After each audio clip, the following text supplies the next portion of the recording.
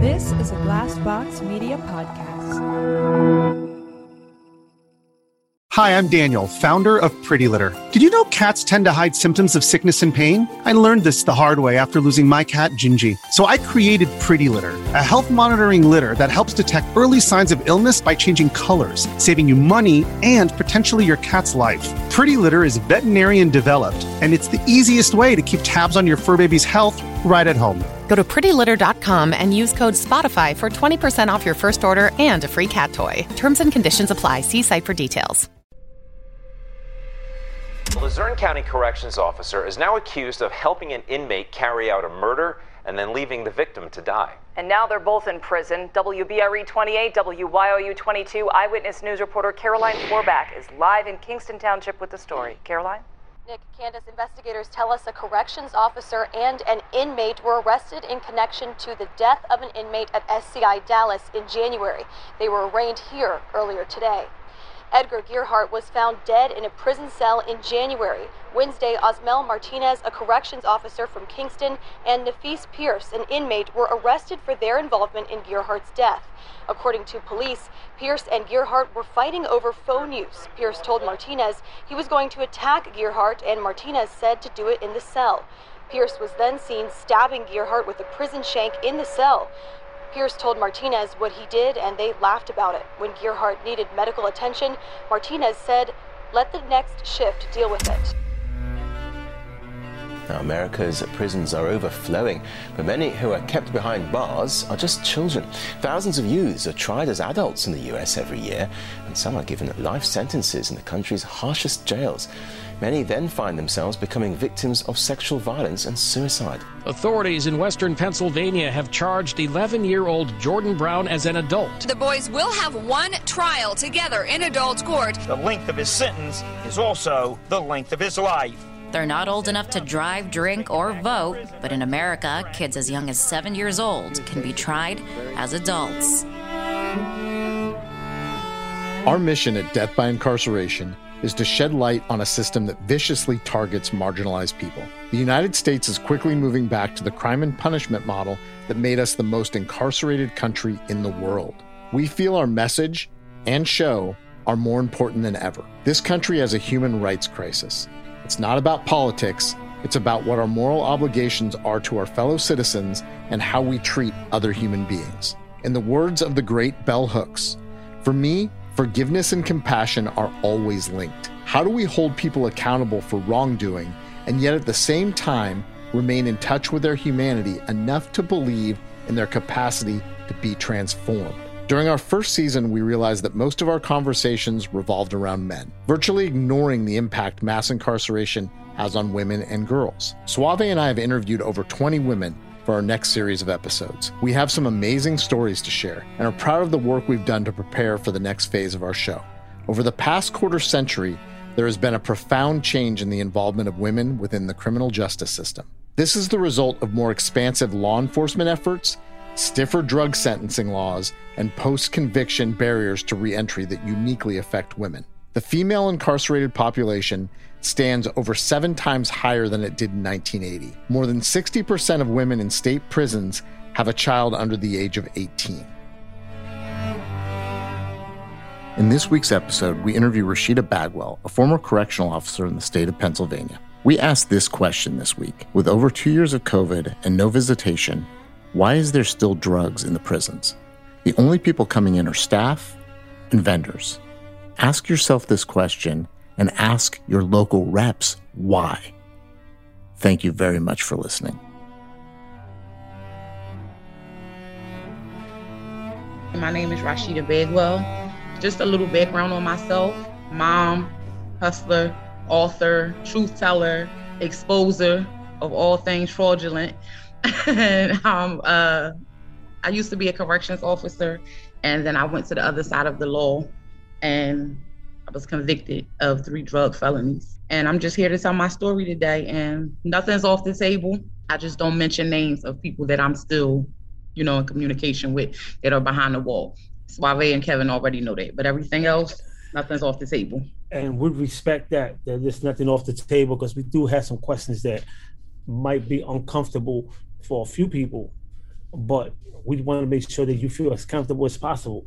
So as a correctional officers, tell us, walk us, on your first day on the job, and what made you decide to go to the other side of the law? Well, I always had one foot on the opposite side. I always kept a good job, but the hustler in me always made me want more. So when I saw opportunity, I would take it.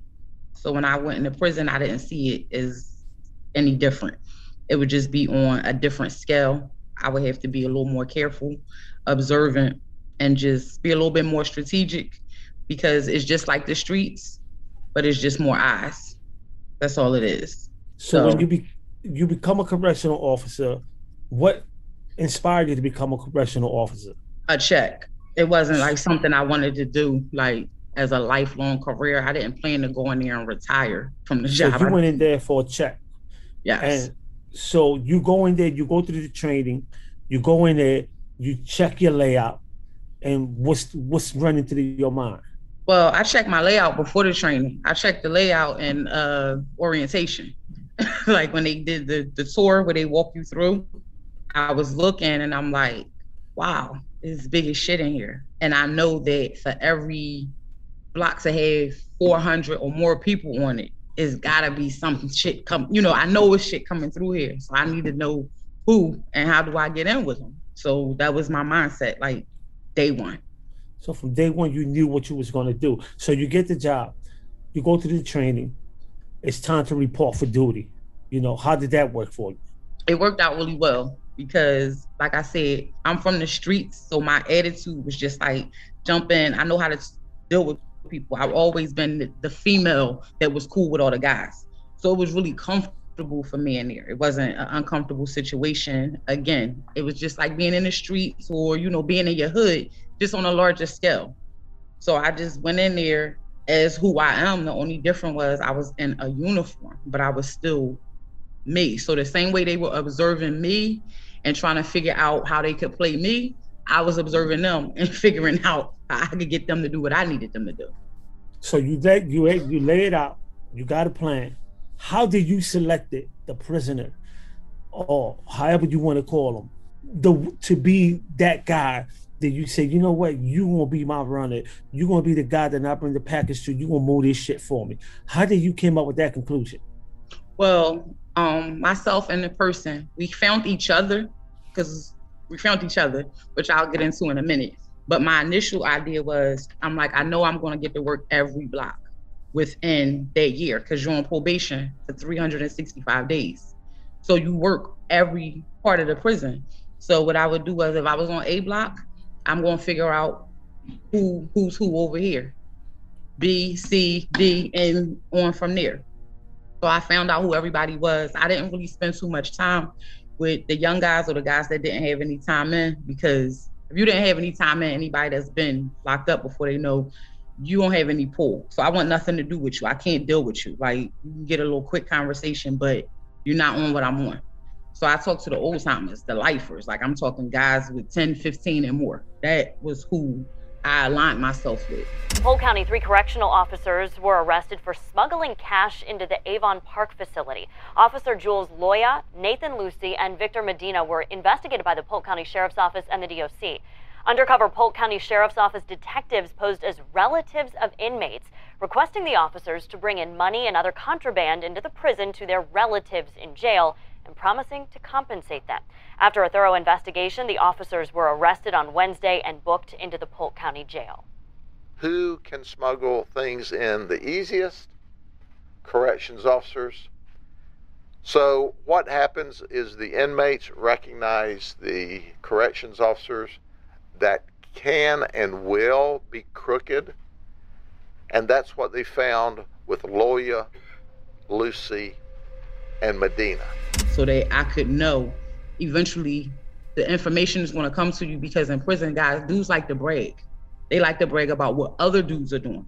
So I knew it was only a matter of time before I was going to be able to see who was who on each block. And then I would decide from there who I was going to work with, so to speak. So you meet Mr. Magic, you meet Mr. Magic, and it's on and popping, did you ever thought like, damn, what if I get caught? You know, because let's keep it real. You was having a relationship with this person. Yes. And you know, and for the audience, what did that relation entail? Was sex involved? Or was it just something that he thought he was in a relationship with you? Was it real love? Was it just, you know, something that we both benefiting from this? You know, because I think that the people got it twisted out here. You know, people don't believe that this kind of stuff go on in the correctional facility. That's why I give you respect for having the courage to even speaking about it. You know, so what do a relationship between a prisoner and a correctional officer look like? I want to say the same way you have a relationship with both people were in the free world, but in a way it's kind of different, and it was a lot better because honestly, he did more for me than what a lot of these dudes are doing for women that's on the street. These dudes that's on the street, like, and that's just keeping it a bean. I have to give credit where it's due. Like, my bills were being paid. My rent was being paid. I had help taking care of my 3 children. I didn't need or want for anything because let's be honest for a minute. That paycheck that I was getting, people think that it's all this money. It's okay money. But when you have bills and rent and kids and you got to buy food and sneakers and clothes, it's just barely scratching the surface. So he was my second income. So we were in an actual relationship. I mean, we ate together. We talked on the phone every day before I came into work. My days off, we would talk on the phone sometimes 13, 14 times a day. He had to run to the phone. So let me cut to the chase. Let me cut to the chase and just give you what our audience wants to know. Was there sex involved? What's the statute of limitations on that? They cannot charge you. That's what you filed. Yes, it was. Yes, you know, like if I were to ask you, you don't have to answer. How many times a week was you having sexual relationship with this guy? Out of my 6-day work week, because you know you work 6 days on for like 3 weeks before you get 2 days off. 4. Wow. How many days a week was you bringing in that package for the? It depended on that week because I had to fill it out. You know what I mean? Like, it depends on who was going to be working that day. It would depend on, sometimes I just would have a gut feeling that would just tell me like, no, not today. Wait till tomorrow or something like. So it just depends. It wasn't like I was on like a cookie cutter cycle, like every Tuesday, every Wednesday. Sometimes it could be 2 or 3 times in 1 week. Sometimes I might skip a week. Like, no, I'm chilling. I'm not doing nothing. And that week I may not bring anything in, but I still on the outside pick up or get money, collect money. So it was always me working. I was always doing something. A corrections officer was arrested for smuggling drugs into the Parnell Correctional Facility in Jackson. The Michigan State Police Jackson Post arrested 46-year-old Thomas Doherty on Monday after a police investigation and a search warrant was conducted at Doherty's home. State police detectives were contacted by Michigan Department of Corrections internal investigators on December 17th, according to police. Doherty is charged with furnishing contraband to a prisoner in prison. That charge is punishable by up to 5 years in prison. Is it fair to say that when you first got the job, you got it for a paycheck, but when you went into the correctional facilities, the inside of a correctional facility, and you saw what was going on, did something change your mind that you was like, you know what, I can't do this shit to these brothers? Or you probably knew half of the brothers from the neighborhood or from the block. So what made you, change your mind? Because it's interesting to know, like, you just don't wake up one day and say, I want to become a correctional officer. There's something that we all say, like, I think I could contribute to that profession.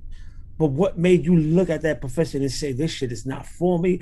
I'm going to come here and hustle and I'm going to get the fuck out.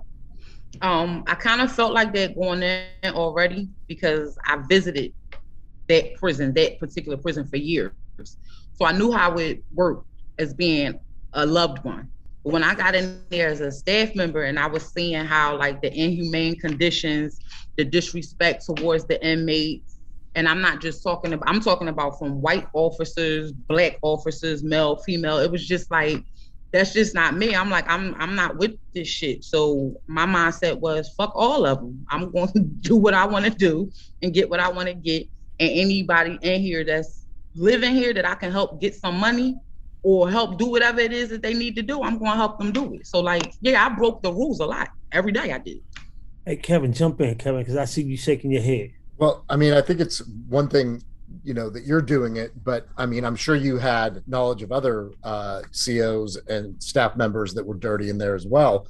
And I think what I would like people to understand is this isn't just like a kind of a one person, you got caught, so you're the only one in there. I mean, we're seeing article, news headline, comment after comment about COs in the Department of Corrections in the state of Pennsylvania getting busted for bringing dope in, including Suboxone, which you were bringing in, right, and other contraband, cell phones.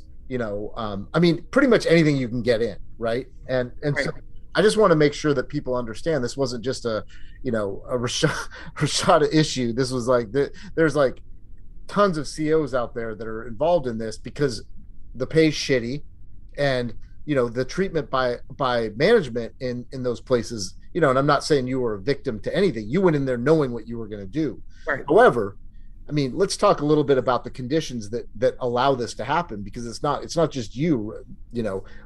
Rashida is not the only one in the world that's doing this. Obviously, you just happen to get caught. Yeah. I'm just say this, like right now it's 2:44, so a shift just started. I'm just gonna throw it out there, SCI Phoenix. The shift just started at 2:00. I would bet my savings, everything that I had, that it's at least 3 officers that walked in there today with a package or a cell phone. Like it's going on right now as we speak. Like it's happening. I know people that are still in relationships with inmates, and I'm staff. I mean, I know females, they are beefing with each other. Like they hate each other's guts. And I'm talking sergeants, COs with 15 years in over inmates. So it wasn't just a Rashida thing. Like I was new to it.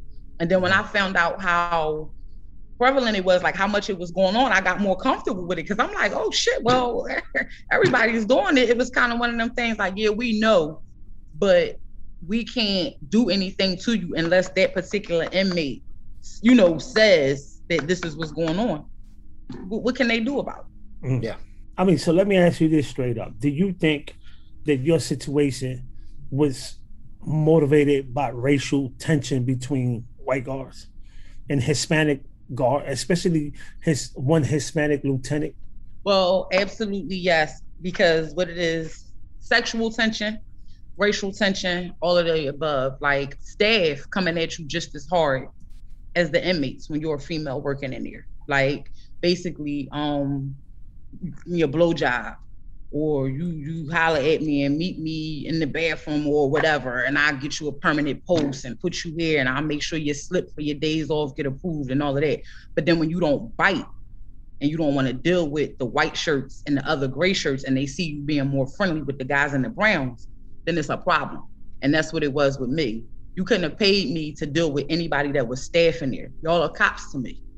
And I know that sounds crazy because I wore the uniform, but my mindset was never like theirs. Like they came in there as like they were police officers. Have you ever heard a Caucasian officer use the N-word?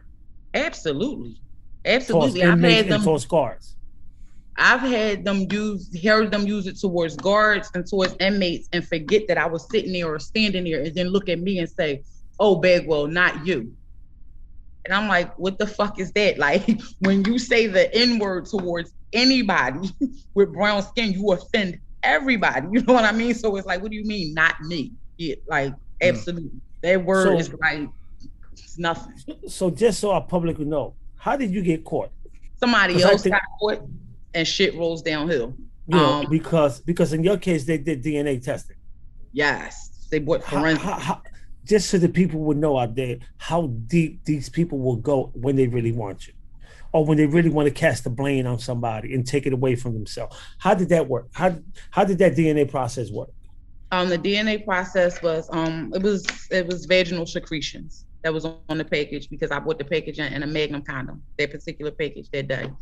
The Suboxone strips were wrapped also in a condom, like in the plastic, put together and wrapped in the plastic.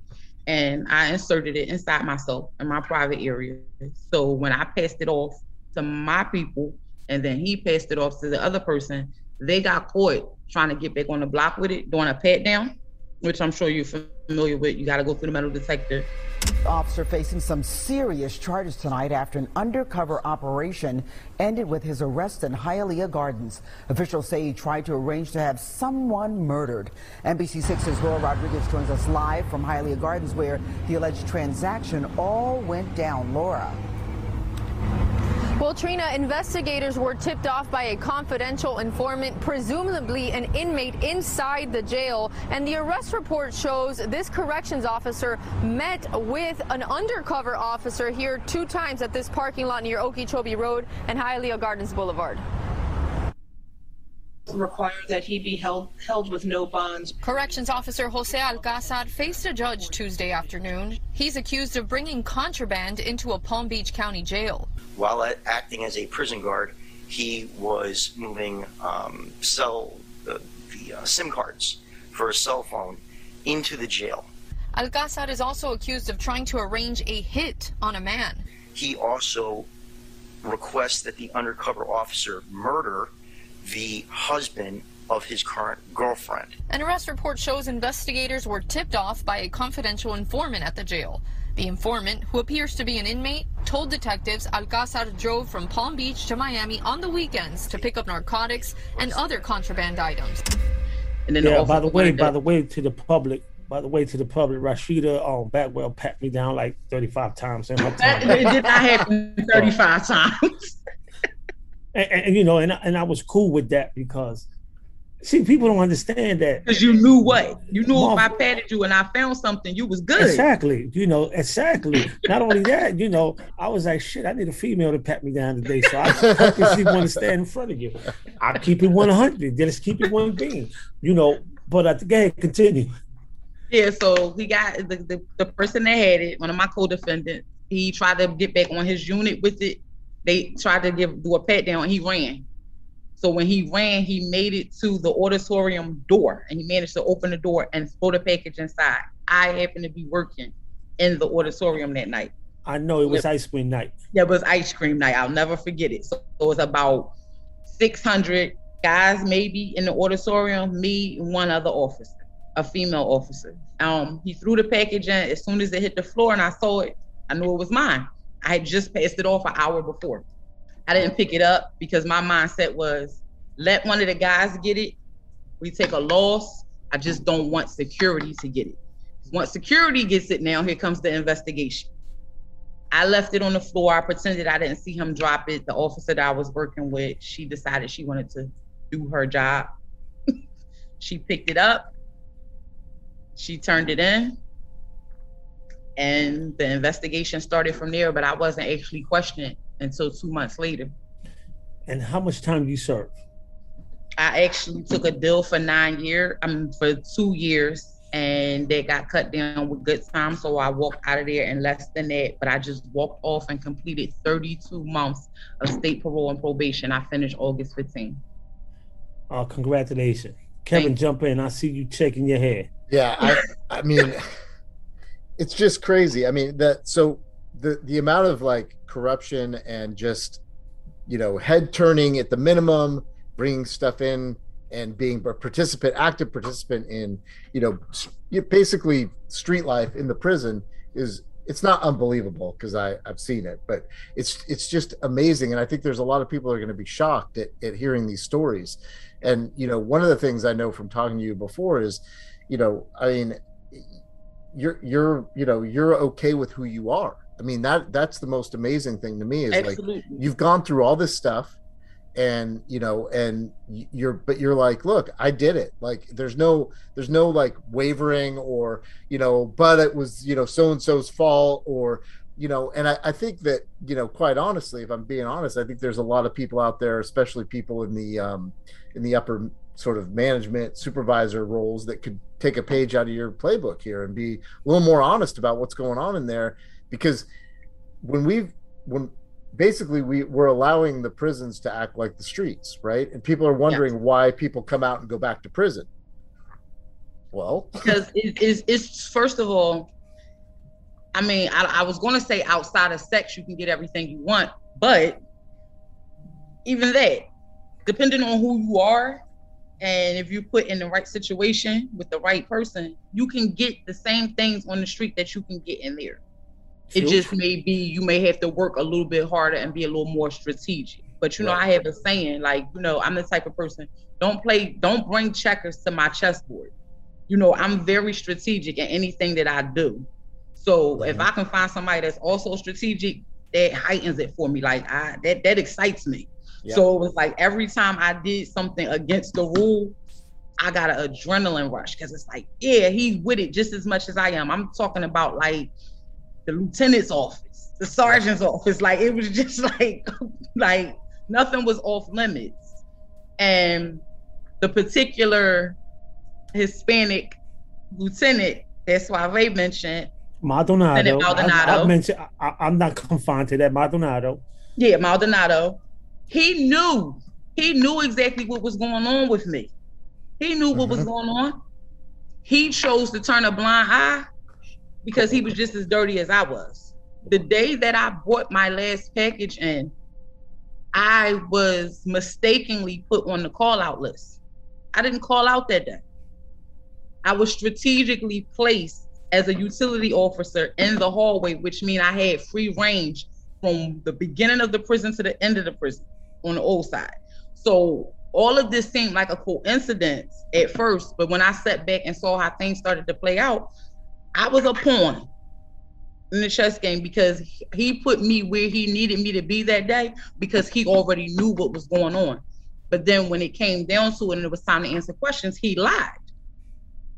He lied, and it was like, oh no, I didn't tell her she could go work in the auditorium that night. She didn't ask permission. She shouldn't have been there. After I left, he was going around telling inmates how he caught me in the lieutenant's office having sex with an inmate, which sounds crazy because as a white shirt, if you walked in on me having sex with somebody, why wasn't I fired?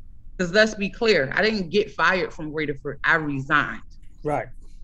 They didn't. So you know, like the word on the block was that you had like 5 babies from this inmate. Oh God, yeah. You know, you already know that was the word on the block. Is that true?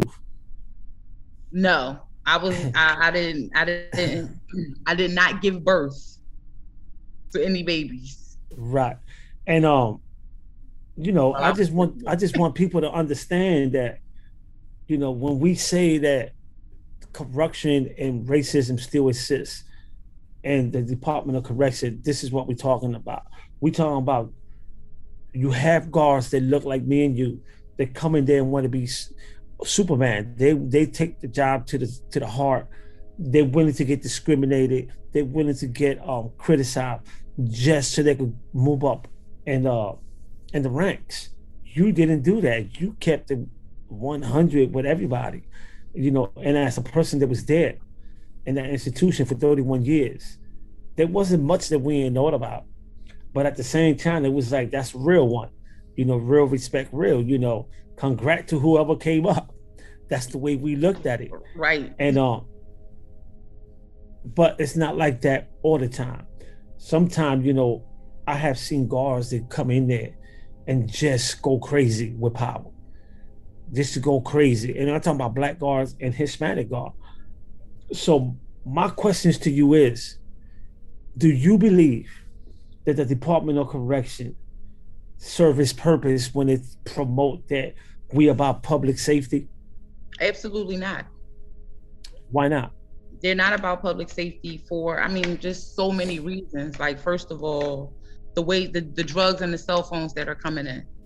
Like, come on now, let's be honest. The amount of drugs and the amount of cell phones and devices and everything there are illegally in these prisons. They're not coming in through these visits. COVID restrictions have been around for what, 2 years now? They just opened the visits back up. It's still drugs in the prison. It's still, so if they really wanted to crack down on it, they would crack down on it, but they're not going to, because then when you start cracking down on the middleman and really digging into what is going, then the higher ups have to start answering, because shit can only happen if it's allowed to happen. If they really wanted it to stop, it would. But then their pockets are going to get lighter. This former Philadelphia corrections officer is now facing gun trafficking charges in Montgomery County. Prosecutors say Amanda Barr bought guns and then sold them to people who aren't legally allowed to have weapons. Barr resigned after investigators questioned her last November. Oh, it's like the mafia out here. Everybody Basically, eats. It's like everybody eats. They don't care. You can I watch inmates overdose. They don't care. Like, you can OD and they can have 10 inmates die in 3 months span. And their mindset is, we don't give a fuck about them because we got another 250 coming in on a bus in the next couple days. So we're gonna hook them. Like, a lot of people are strategically placed on certain blocks. Like, it gets really deep. These guys come in, they see that you have a drug addiction background. Tell me, why would you put an inmate that has a history of cocaine or heroin use on D block where 90% of the drugs are coming in there? Make that make sense to me. If you're really trying to rehabilitate, why would you dangle it in front of them? The COs don't come up with the assignments. This comes from the higher ups. Kevin, jump in, Kevin. It's a mess. It's a mess. I mean, it's a mess, and the system is basically exposed. It's set up to allow this kind of behavior because people make money off of it. It's not just, COs, entry-level COs. This goes up the chain. We know it. And the corruption goes way beyond the fact that there's illegal activity in the prisons. They're making deals and contracts that are no bid contracts with these companies, probably getting kickbacks from all that as well. This is not just, doesn't end at just the sort of street level activity that's going on in the prisons. And it's I was ready to say, like today, we could point our finger to Rashida, but it's deeper than that, because as when I was in Gratitude, there's been guards that have been caught stealing food from the jail to take home. They stopped families from sending money and money orders to the prison because guards was opening the letters in the mailroom and taking the money orders and the money, So it's deeper than just Rashida. We could just point our finger and say, "Oh, well, she got caught." Yeah, she got caught. She's the one that got caught. But how about the hundreds and hundreds of guards, right? And I'm talking about in one institution. I'm not talking about all 29 institutions. Be mindful. I spent 31 years in one institution, so I seen hundreds of guards come and go, being walked out for cerebral violation, right? So today we just hear from Rashida, and the reason we wanted you on the show is because we think that when we say it, the people would say, "Well, he's mad because he was a inmate there," and they made no. I'm not mad, because I wouldn't want to do time nowhere else but Gratitude, because like Miss Rashida said, I had everything I wanted in Gratitude and everything I needed. The only thing I ain't had was the key to the front door. But if you name it, I had it. Liquor, drugs, sex, ice cream, plenty of ice cream. Let me just say this, guys. In no way, shape, form, or fashion do I tell my story to gloat or brag about it. I want to make people aware. And if telling my story and standing on what I did brings awareness to what's going on, I'm okay with that, because I'm now exactly on the opposite side of what I used to do. I work in restorative justice now. I run an entire reentry program. And the reason that I can do the job that I do now is because I know the bullshit that goes on in there. So I know what the people need out here. So I see you tomorrow. And I just want the audience to know, y'all listening to Death by Incarceration and News Alert, for the audience that's out there listening. And I know there's a lot of people that want to hear more about Miss Rashida. Miss Rashida Bagwell will be conducting a series of episodes with us on Death by Incarceration called Correctional Confidential. So be ready for that. She's bringing the real, she's keeping it 100. And if you ain't standing by what you do, then you faking the funk. And you listening to Death by Incarceration Season 2 with your hosts, Suave Gonzalez, Kevin McCracken, and our new producer, host of Correctional Confidential, Rashida Bagwell. Thank you, guys. Thank you so much for listening. Please support us on Patreon at Death by Incarceration Podcast. Hit that follow button on all platforms. Share with a friend or 10. Follow us on social media at Death by Incarceration on Instagram, at DB Incarceration on Twitter, at DBI_podcast on TikTok. For all booking and media requests, please email Kevin at deathbyincarcerationpodcast.com. Death by Incarceration is a production of DBI Media, LLC. Produced and written by Suave Gonzalez and Kevin McCracken. Editing by Jason Usry. Thanks to Crawlspace Media and Glassbox Media for being our partners. Please listen to our other shows, Injustice with Lisa Spies and Spencer Daniels, and watch for our upcoming special on the Camp Hill riot of 1989. Special thanks to Checker for all their support of the show and to Kevin and Suave individually. We really appreciate it. Have a great week, everyone, and please, if you can, take action.